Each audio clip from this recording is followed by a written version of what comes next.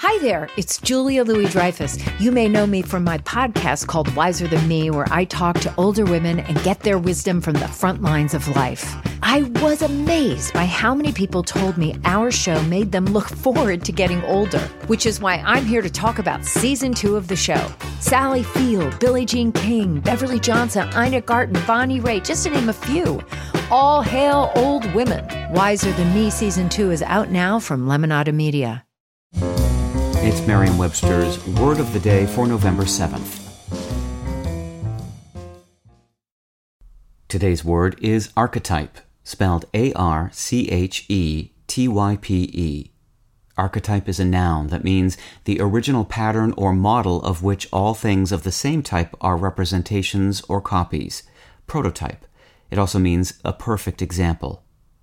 Archetype can also mean a transcendent entity that is a real pattern of which existing things are imperfect representations, an idea.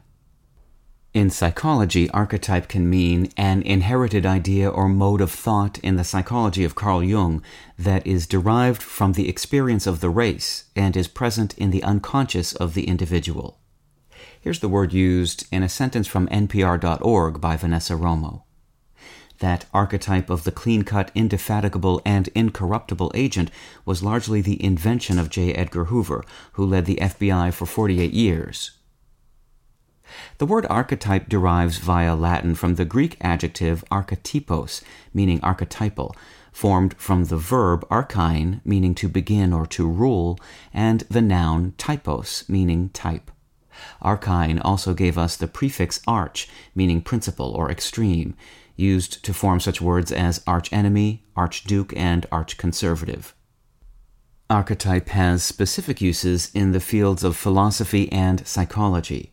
The ancient Greek philosopher Plato, for example, believed that all things have ideal forms, that is, archetypes, of which real things are merely shadows or copies.